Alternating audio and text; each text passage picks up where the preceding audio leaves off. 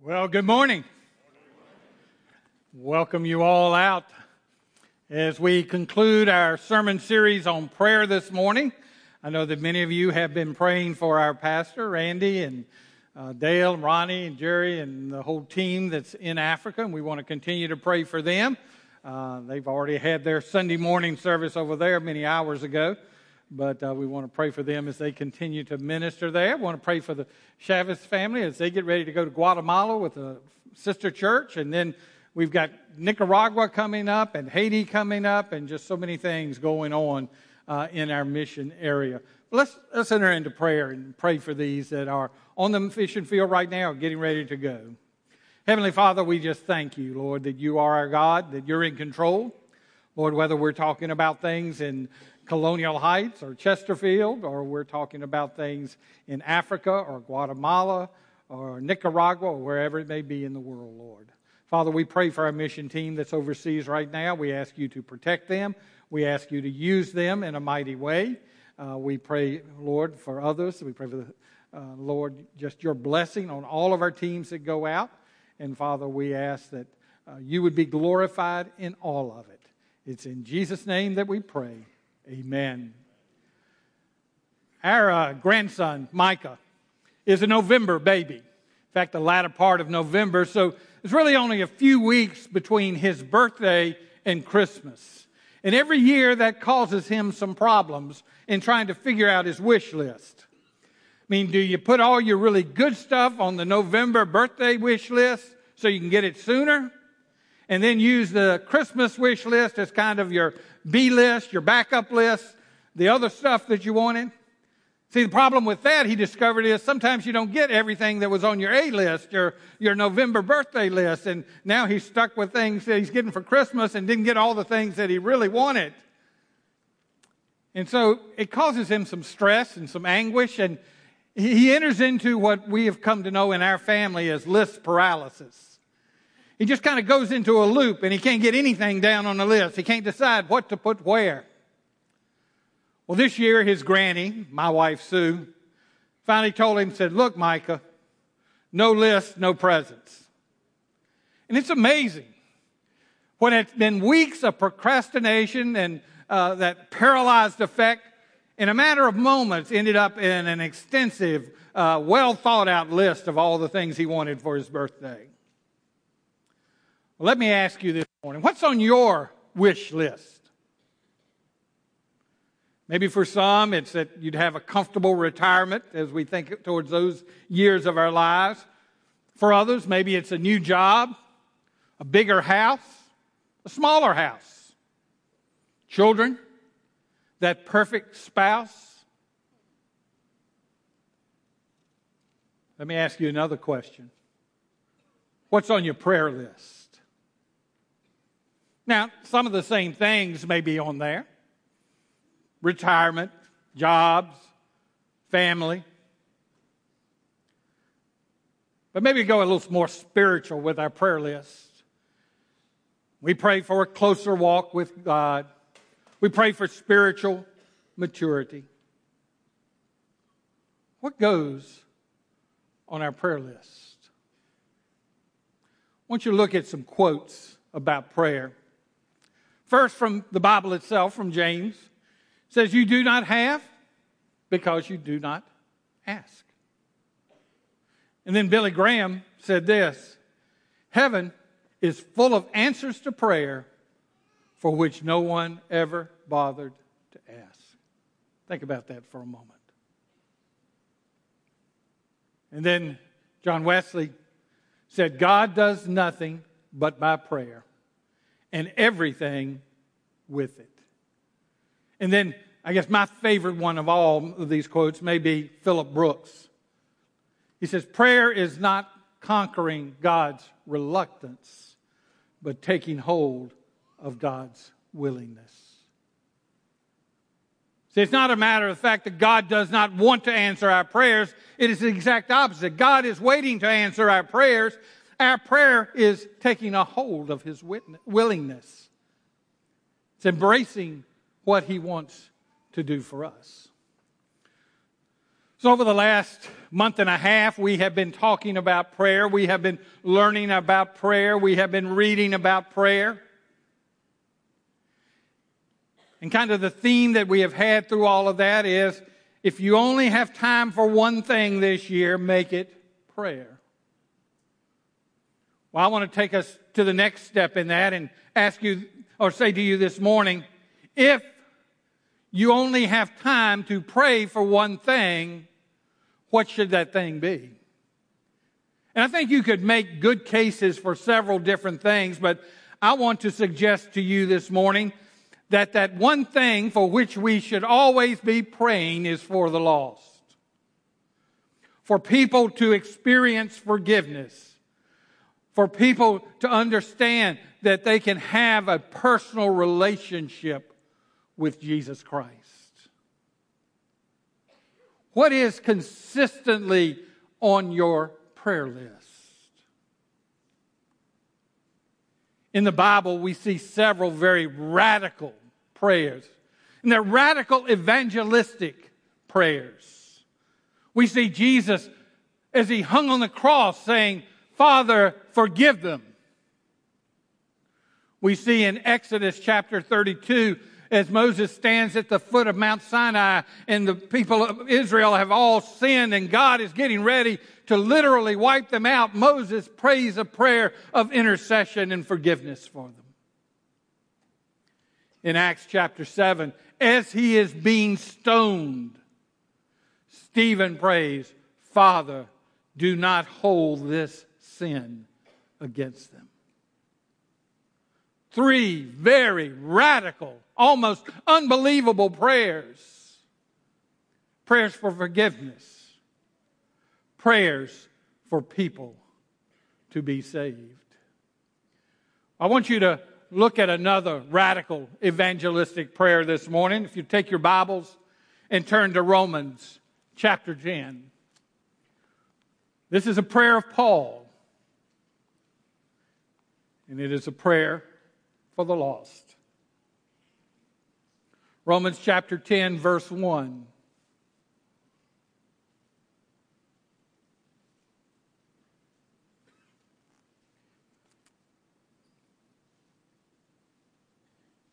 He says, "Brothers, my heart's desire and prayer to God is for them is that they may be saved."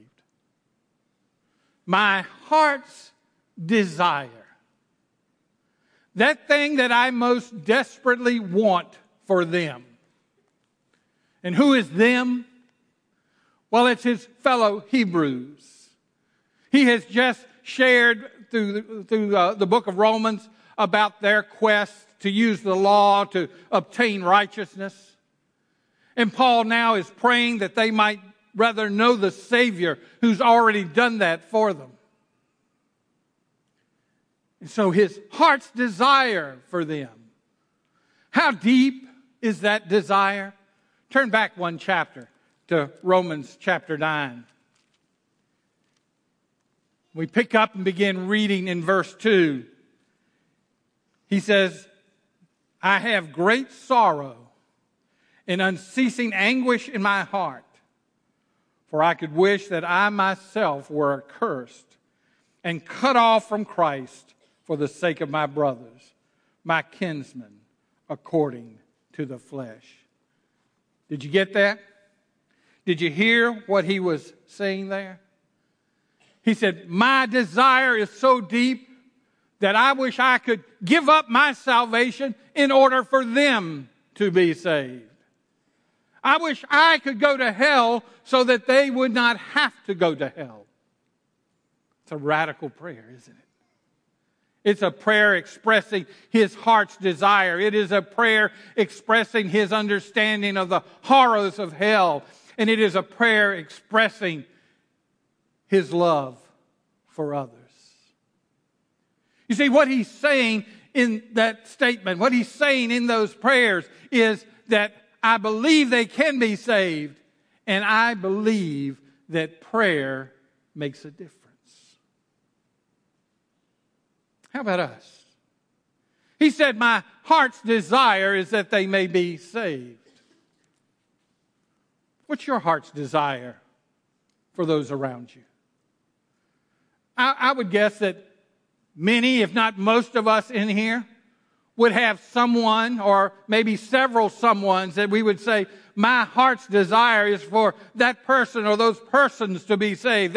They mean so much to me that is just consuming my heart, and I have that great desire for them. That's what Paul said. But then he took it a step further. And he expressed the reality of his love because he says, and I pray for that. I lift that up to God. How about you? See, some of us would say we have the desire of our heart, but does our prayer show the reality of that? I'm going to say something that will probably upset some of you. You'll think it's harsh. Now, I believe in praying for healing. And I understand that we don't like to let our loved ones go. But in 40 years in the ministry, I have seen so many occasions where dear saints of God are ready physically and spiritually to go to be with Jesus.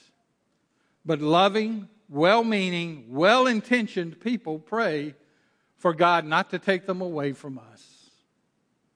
And so I understand that. I get that, not wanting to let people go. But in these 40 years, I can honestly say to you, I have seen more people pray for folks not to go to heaven than I've seen people pray for them not to go to hell. What about your prayer life? What are you praying for people? Are you praying for the lost? Are you praying for them to avoid hell? That's what Paul was doing here. Even to the point of saying, if I could take their place, I would. So if we're going to pray for the lost, how do we do it? I'm going to share with you this morning 6 ways to pray for the lost. First one is this. Pray for individual people by name. Isaiah says, fear not, for I have redeemed you. I have called you by name. You are mine. I have called you by name. God knows our names. He knows their names. Some of you are familiar with a comedian by the name of Larry the Cable Guy. Yeah, I know, you never thought you'd hear Larry the Cable Guy in a sermon. And I'm going to paraphrase some as I talk about him. But one of his classic lines, after he said something, he'll say, Lord, forgive me for that one there, and help all the starving people in New Guinea. That's kind of the way many of us pray for the lost. It's that big blanket statement that we put out there. God, we pray for all the lost people in the world, and that's where it ends. I want to show you something, a little chart. In this passage, in that prayer that Paul gives out in chapter 10, verse 1, when he's praying for them, praying for Israel, he is praying globally. There is nothing wrong with us praying for all the lost people in the world. It just can't stop there. You should pray for all the lost everywhere, for people to come to know Jesus Christ as Savior and Lord of their lives. But you also need to shrink that circle down some. You need to pray locally, and locally can mean your locality. You can pray for all of those in Colonial Heights and Chesterfield and the Tri-Cities area, and you can lift them up. You want to see something amazing happen in our community, or that locally can even be within your own family. Lord, I'm praying for those in my family. But again, it can't stop there. It needs to be personal. We need to pray for people by name. Why? Because individuals get saved.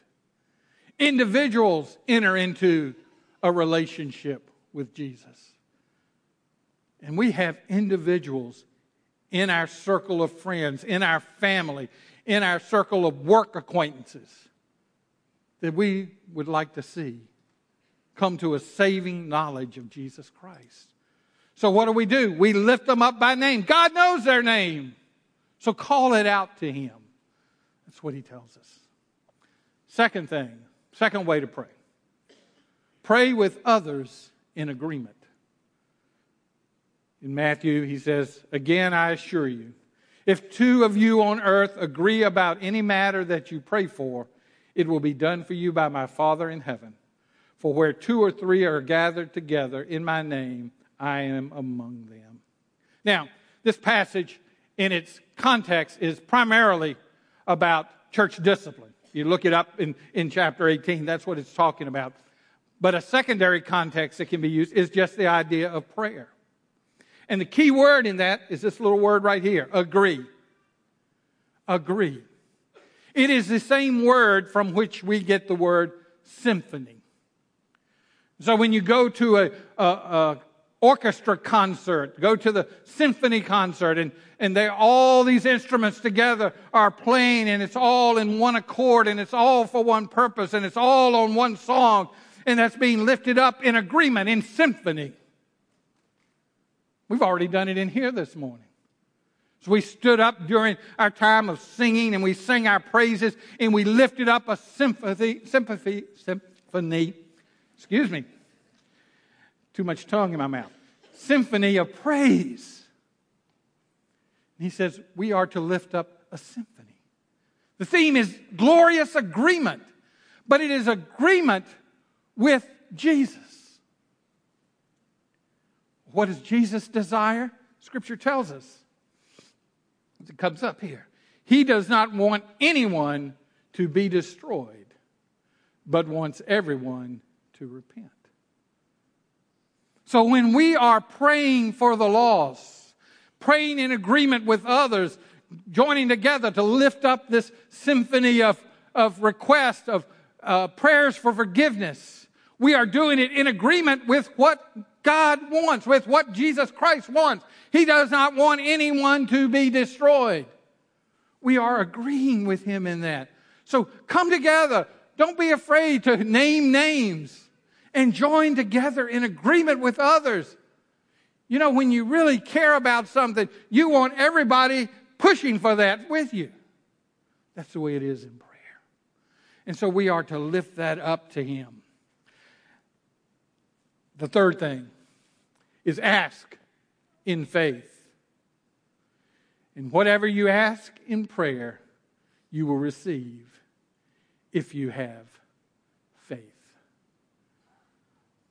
We are to operate in faith.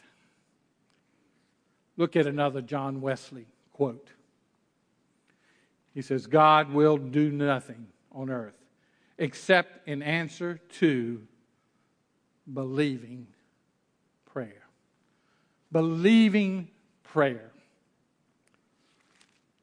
Start of this service, we had a lot of our middle schoolers up here on stage. A lot of them, not all of them, many of them are new, but a lot of them, my wife and I taught in the preschool department here at church. Back before Randy came, I was the interim pastor for that year, and during that time, Sue took over working in the nursery with the 6 to 12-month-olds, just as they were coming out of Miss Pat's nursery down there. And then when Randy came and I didn't have to preach anymore, I went down there to help her. And so as that group graduated from the 6 to 12-month-old and went into the 1-year-old class, they didn't have a teacher for them. So they moved us up with them. And then when they got ready to go from the 1-year-old to the 2-year-old, they didn't have a teacher for that class anymore either. So Sue and I moved up with them again. In fact, we were getting promoted every time they got promoted. Well, when they went from the 2-year-old to the 3-year-old class, we had a 3-year-old teacher. So Sue and I did not move up. We stayed in the 2-year-old class. But the very first day after we had made that adjustment and they had moved up, that first Sunday, Sue had to go into the 3-year-old class for something. And when she got in there, one of our little girls who'd been with us since she was 6 months old, she looked at Sue and said, "Tell Mr. Mike we're in here now." Well, Sue explained to her that, she was in there, but she had a teacher, and we weren't coming up. We were going to stay with the 2-year-olds. And she listened patiently as Sue explained all of that. And then she looked at her again and said, "Tell Mr. Mike we're in here now." So Sue again explained to her why we were not in there. She was going to be in there and it would be great. And she had an awesome new teacher. And she finished. The little girl put her hands on her hip and looked at Sue and said, "Tell Mr. Mike we're in here now." At which point my wife gave up and told her, she said, "Okay, I'll tell him, but it's not going to do any good." I think sometimes that's kind of how we pray. We know we're supposed to pray, so we pray, we say something, but we really don't think it's going to do any good. We don't think God's going to listen or God's going to answer. But what does Wesley say? God will do nothing except in answer to believing prayer. Do you believe God is God? Do you believe God can do whatever God wants to do? Ask in faith, believing.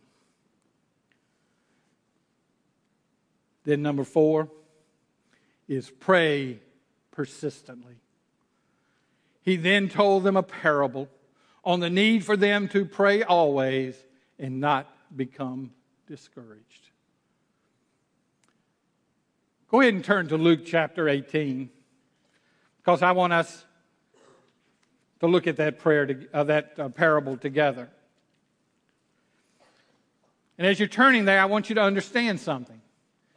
This is a parable of contrast.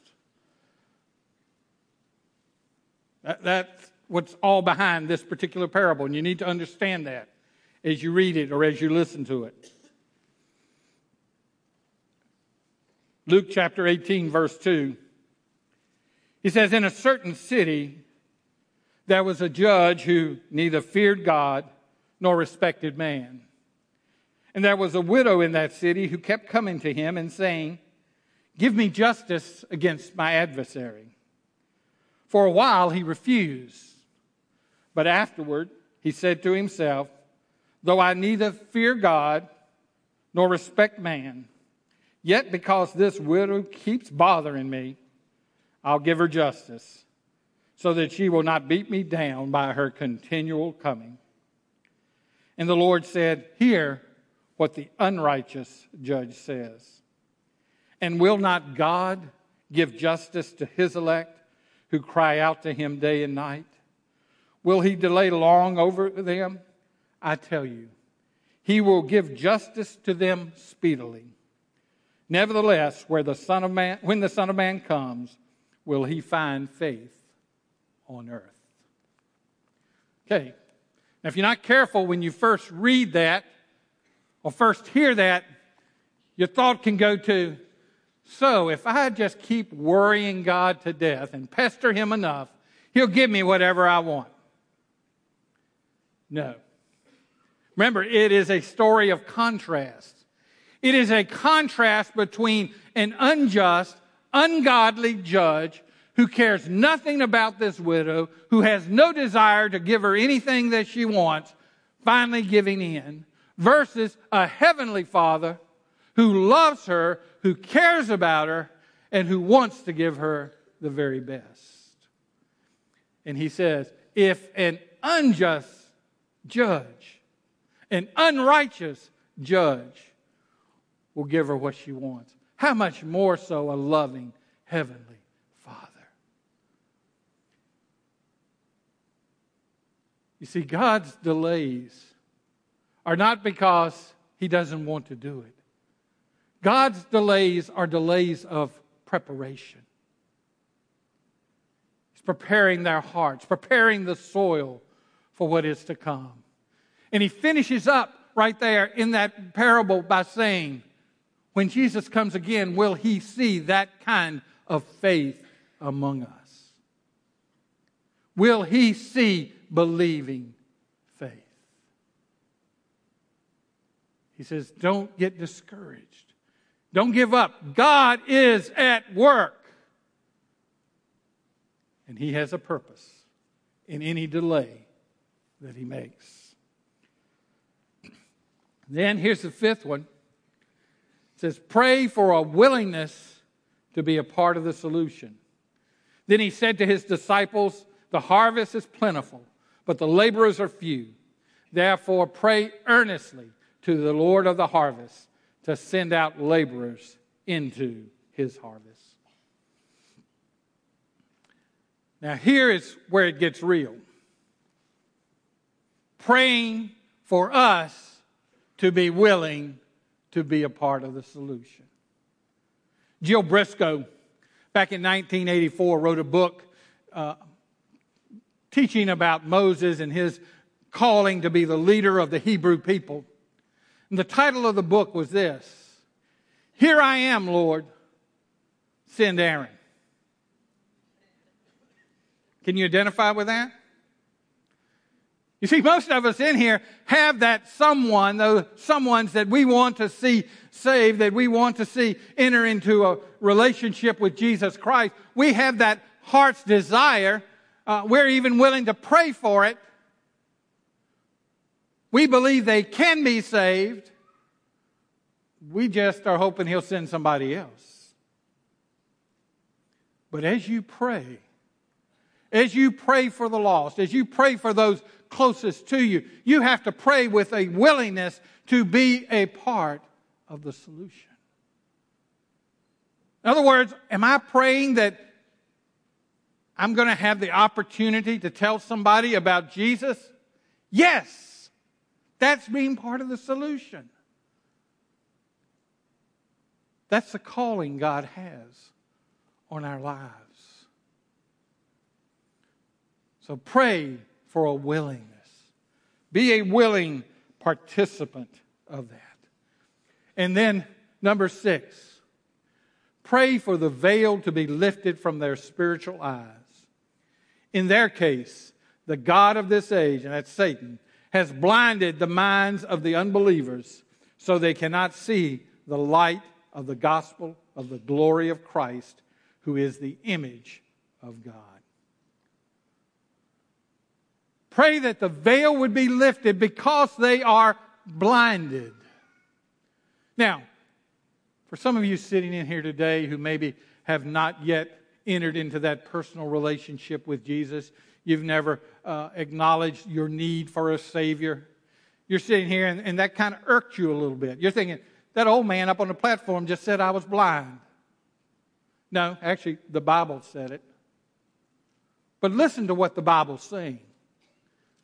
A word that we use in church all the time for those who are apart from God, who are not yet believers, who are not yet followers of Jesus Christ, and you've heard it several times in this sermon, is the word lost. Why do we use that word? Because when are you lost? When you can't see to find your way out of something. You can't see to find the way to safety. You can't see to find the way out of the woods. Wherever it is you're lost, you can't find your way from there. You can't see it. You can't comprehend it. And that's what we mean spiritually. You're lost. You don't see the way. And part of the reason for that is because Satan has blinded our eyes. He is trying to keep you from seeing the way. He's trying to keep you from coming to Jesus. He's trying to keep you from experiencing salvation. He's trying to keep you from heaven so that you can be His. And so we need to pray for the veil to be removed from people's eyes. Well, we've talked about how to pray. Now I'm going to get even more specific, and I'm going to tell you what to pray. And so we're going to pull that up. And this is an easy test. This is just a fill in the blank. What are you going to fill in there? You're going to fill in the name of that person that God has on your heart. That person, if you were praying Paul's prayer that says, my heart's desire in prayer for Bill, Sandra, Joan, Thomas, whoever it is God's put on your heart. And you just plug it in. Thank you that you desire Bob to be saved and to come to a personal knowledge of the truth. Just plug that in. Pray that. Lord, please draw Billy to yourself. I changed it from Bob because Bob Ham asked me to not use his name all the way through. Lord, please convict Tommy of sin, righteousness, and judgment. These are the types of prayers we need to be praying for them. Lord, please soften the soil of Joan's heart. Give me the opportunity to share the gospel with Billy. And what we're praying for all of them is that they would come to the Father to repent of their sins, believe the gospel, and declare Jesus as Lord.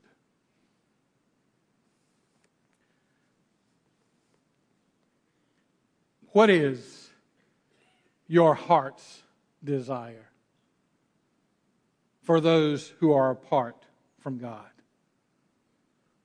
What is your heart's desire for those that don't know Jesus Christ as Savior and Lord?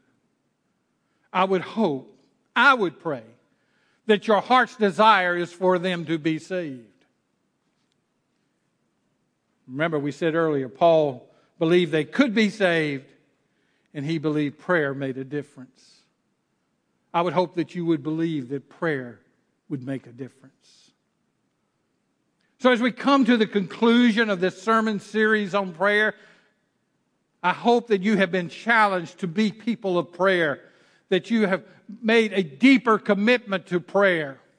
And I would hope that as we come out of today's message, that you would be deeply committed to praying for those that are in your circle of friends and in your family and in your business acquaintances and wherever it is that you encounter people, that you would be praying for them to be saved. May our heart's desire and our prayer to God be that they might be saved. But before we conclude today, I want to share something with a certain group of people. Because there are some of you sitting in here and some of you that will be listening over the internet and some folks who are out at our campus at Midlothian. As you sit here today, you are one of those people for whom someone has been praying. You don't yet know Jesus Christ in a real and a personal way. You've not yet acknowledged that you are lost, that you're a sinner who needs a Savior. Because of that, you have a friend, a loved one. It might be a spouse, it might be a parent, it might be a child, it might be a neighbor, but they've been praying for you. Their heart's desire and their prayer has been for you to be saved. And they've gotten up in the early morning hours and they have poured out their heart to God for you to be saved. And at night when you're sound asleep in your bed, they've been sitting up praying to God for you to be saved.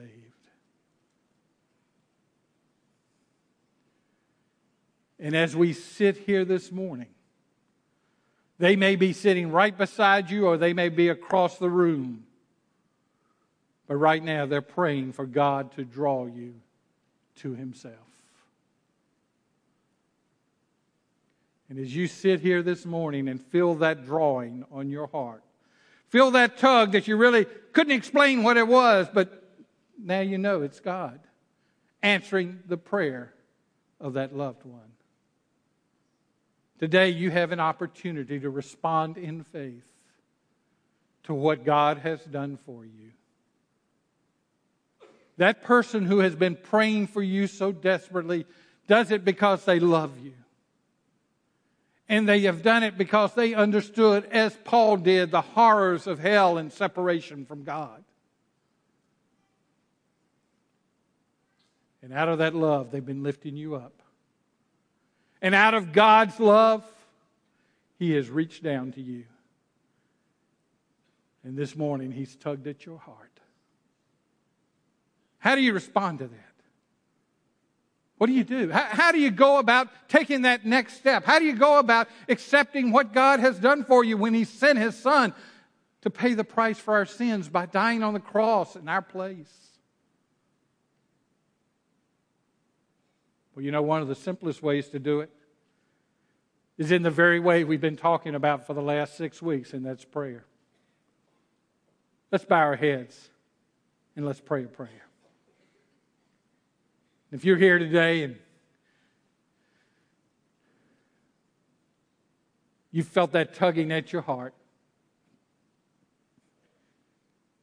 you've never before accepted that gift that God offers, but today you would pray this prayer. Just pray it from your heart and say, Lord, today I realize that I am a sinner. And that means I need a Savior. I realize I can't do it on my own. And Lord, I thank you for that person and those persons who have been praying for me. And I thank you, Father, for that tug you've given me today, telling me you're waiting. And so, Lord, I admit that I'm a sinner. And I believe that Jesus Christ is my only Savior. And I accept what He did for me on the cross. I ask you to forgive me of my sins. Save me from where I am, Lord. And make me a child of God.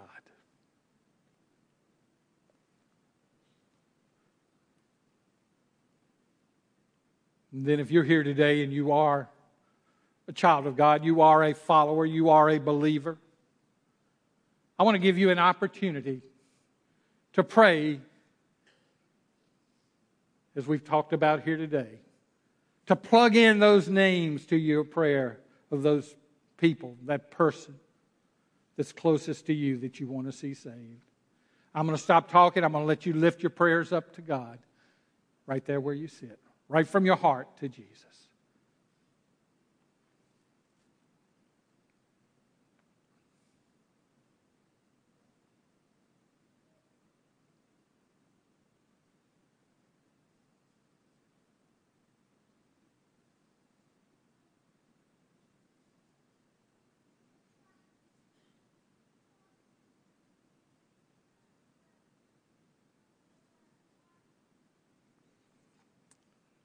In Jesus' name we pray.